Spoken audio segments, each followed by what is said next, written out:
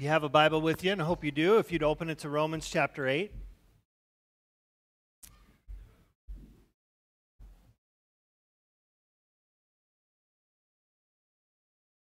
You're reading verses 1 through 4. If you don't, you could just listen.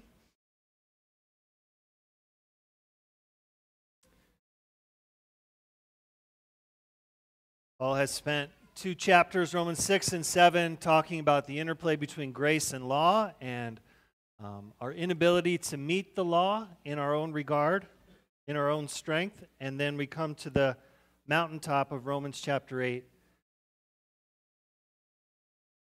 There is therefore now no condemnation for those who are in Christ Jesus.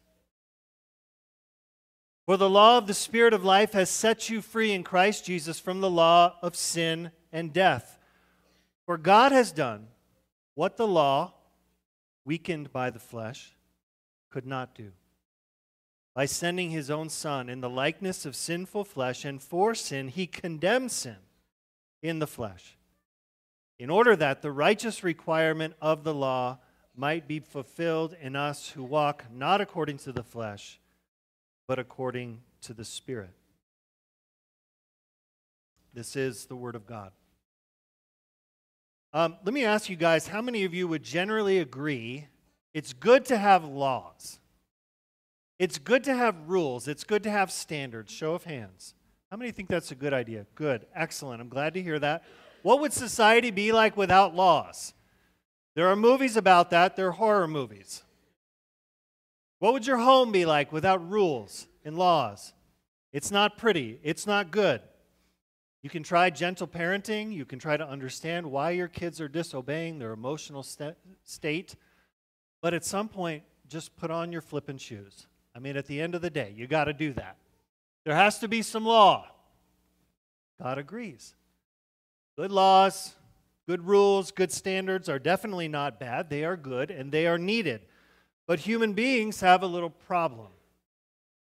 We're not very good at keeping the law. Not very good at keeping law. You tell a high school student to read 100 pages of To Kill a Mockingbird in a week, and what is the first thing they don't want to do? Yeah, they don't. They're looking for cliff notes. You tell people they can't bring candy into a movie theater, what do they immediately want to do? It's just unjust. I may or may not struggle with that personally. It's just a hypothetical situation. Tell any human being they must love God with all their heart, mind, soul, and strength, and their neighbor as themselves, and we're like, no, thank you. I'm in charge of my own life. I like that last little bit about loving myself. That's fine. But I'm not really interested in doing what you tell me to do. And I think that's especially true. It's true of all humanity, but in our country, I mean, we have so much choice. We have so much freedom that we don't like to be told what to do.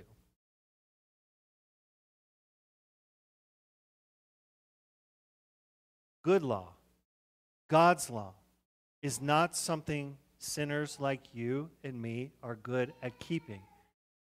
And yet there are standards. God has a righteous requirement, and that can be crushing. Not only can we not do it, not only just every day are we breaking laws, it's crushing to tell you you must, and your hope is in keeping the law. Here's the big idea. The law cannot bring you to God. The law cannot bring you to God. Telling yourself to be better, to work harder, to get it together, it can't save you. Telling someone, I think we tell ourselves that a lot. Would you just be better? Would you just get it together? Would you just try harder? Sometimes we tell other people that. You just need to obey God. You just need to stop. Telling someone you just need to stop, you just need to obey God, is like shouting at a person to stand up when an elephant is sitting on their face. It's not going to happen. They can't. Ever. Yell as loud as you want. It's not going to work. And some of you feel like an elephant is sitting on your face all the time. You feel overwhelmed by what you must do but cannot. You hear the voice of accusation. You're such a disappointment. You're just like your father. You're just like your mother. You're not a good parent. Why can't you be a better parent? Why do you get so angry? Why are you always anxious? There's nothing to be anxious about. God says don't be anxious. Why are you always anxious? Why are you so mean? Can't you just say something nice? Why do you have to say things like that? These are the voices. This is what we hear inside. And we try to smack ourselves around and improve, white knuckle it, but we're asking the law to do what it cannot do. When you speak to yourself like that, that's law. You must do this. Get it together. What's wrong with you? That's law. You're asking it to change your heart, and it can't. Putting law into a human heart and expecting goodness to come out is like putting fruit into your lawnmower and expecting a smoothie to come out the tailpipe. It's not going to happen. You put law into a human heart, don't expect goodness to come out any more than you'd expect a smoothie out of your lawnmower.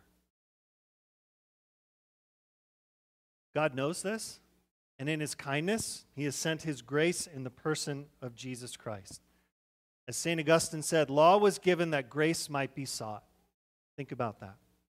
Law was given that grace might be sought. In His grace, Jesus Christ lifts the elephant for you. You want to know how to get out from under it? The grace of Jesus Christ. The grace of God. He does what you cannot do. He takes the punishment for the failures that you deserve. And guess what? When someone sacrifices for you deeply, when they do something so kind, so loving, so generous, so undeserved, if you let it, it will change your heart. It will soften you. You know this because when people do something very kind, very generous to you, the way you view them changes. The way you look at them changes. You may not have really liked them, and yet they lay down their life for you, and wow, that was amazing. If you let it, your heart will thaw. It will soften. It will become tender toward God and others. Years ago, I came across a fascinating exchange between Robert Downey Jr. and Mel Gibson, Iron Man and Braveheart, two manly men. You can find this on YouTube, but what happened was Downey in his younger years, he was abusing drugs and alcohol. He got caught. He was in trouble with the law. And upon his failure, he was punished, not only by the law, but by the Hollywood community. Nobody would hire him. He couldn't get a job. That's hard to believe now, knowing how famous he is. But what he received was condemnation for his sins. You failed and you will be punished. And one person showed him grace. Mel Gibson. Knowing all the failures, knowing everything that had happened, he cast Robert Downey Jr. in a movie as the lead that was originally written for him to play the lead part, so that he could put food on the table, so that he could have a roof over his head. Essentially, yes, you failed, you're a mess, but I'm going to show you kindness. And he told him, if you hug the cactus long enough, if you own what you've done, if you repent, essentially, this was the phrase that he used, it's a good one, hug the cactus, you can become a man of humility. Your life will take on new meaning. And according to Downey, it worked. It softened him. He wanted to change. He wanted to be different because of this act of grace by this friend. And he told him, one day you may need to do this for someone else. He didn't realize that that would be him. So years later, Mel Gibson's in trouble. This is years ago now, but he said some things on camera that were not very nice, not very good. He's in trouble with the law. No one will hire him. And so Robert Downey Jr. goes before all the Hollywood stars at an awards show, and he says, if any of you are without sin, and I know that you're not, we need to forgive this man his trespasses. It's literally what he said. The grace that he had been shown affected him, so that now he was gracious and forgiving towards someone else who had sinned, who deserved, in a sense, condemnation, and was getting it from most people. And then these two rich, powerful, manly men hugged each other and cried in front of everybody. Why? Because of grace. Not because of law, not because they told each other, get it together, what's wrong with you? They showed kindness in a moment that deserved condemnation. Can you see yourself? Can you see yourself? If you can't, you're very proud. I hope that you can. Before God's standards, we have all failed. There's no hope. Morally bankrupt, deserving condemnation, deserving hell. Deserving hell. Who will show us grace? It's very nice when someone around you, your family friend, shows you grace, but they don't always, do they? God never fails to show grace. God never fails. It is in His nature. It is who He is. You see it here in Romans 8. Apostle Paul is saying, God has done for you what you could never do for yourself. In His life as a human being, Jesus Christ fulfilled the righteous requirement of the law. Therefore, when you trust in Christ, you are released from the death sentence. You are released from your guilt. The second half of Augustine's phrase is, grace is given that we might fulfill the law. So the law is given that we might seek grace, and grace is given that we might fulfill the law. Now you can obey. Now you can do those good things you know you ought to do by the power of the Spirit and the grace of God. I hope that touches your heart. I want it to touch your heart. We're not just going through the motions here. This is real. God really did this. Jesus Christ really did this for you. And you will only become a truly loving person when you realize you have been truly loved by Christ. So I know some come tonight because it's tradition. I know it's maybe just what you do. Maybe you got dragged here by those depressing relatives. I honestly don't care. I'm just glad that you're here. Because I want to ask you seriously, where is your heart with God? Where is your heart with God? How many of you have a hard heart tonight? Cold, angry, tired.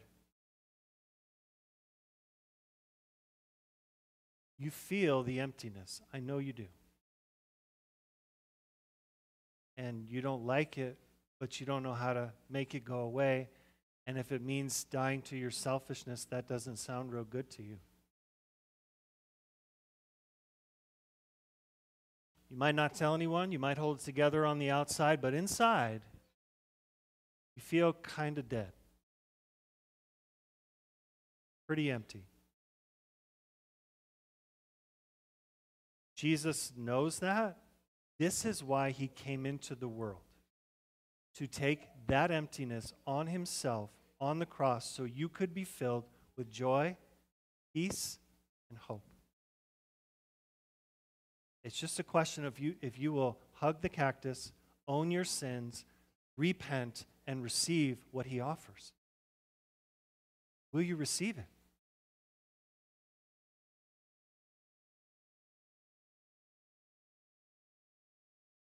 It's a very serious question. His life for your life. His obedience for your disobedience. Your shame, He takes it. Gives you back grace upon grace upon grace. More than you ever imagined. A future better than you ever imagined. And it can start right now. So, I know we don't want to talk too authentically. We don't want to talk too real. We want to enjoy the night, be with family. But I would just say, if you're sensing God coming after you right now, don't ignore that. Talk to someone. Talk to someone you trust. Talk to me. Talk to anyone here. Because maybe God's coming after you. Don't ignore him. There is now, therefore, no condemnation, no accusation that can stick for those in Christ Jesus. Amen? Amen. Let's pray.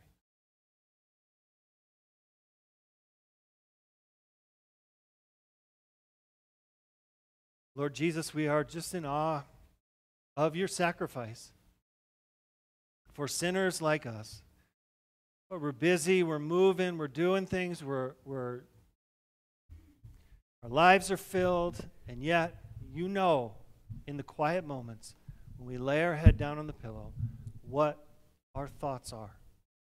You know the accusing voices, you know the disappointments, you know the emptiness, the brokenness, the hurt, the pain, the sadness, the depression. You came to do something about it. So soften our hearts to receive it, that we would give up, wave the white flag, stop trying to lift the elephant, Lord, on our own. Pray that tonight, and as we receive this song of grace, Holy Spirit, I ask that you would be working. In Jesus' name.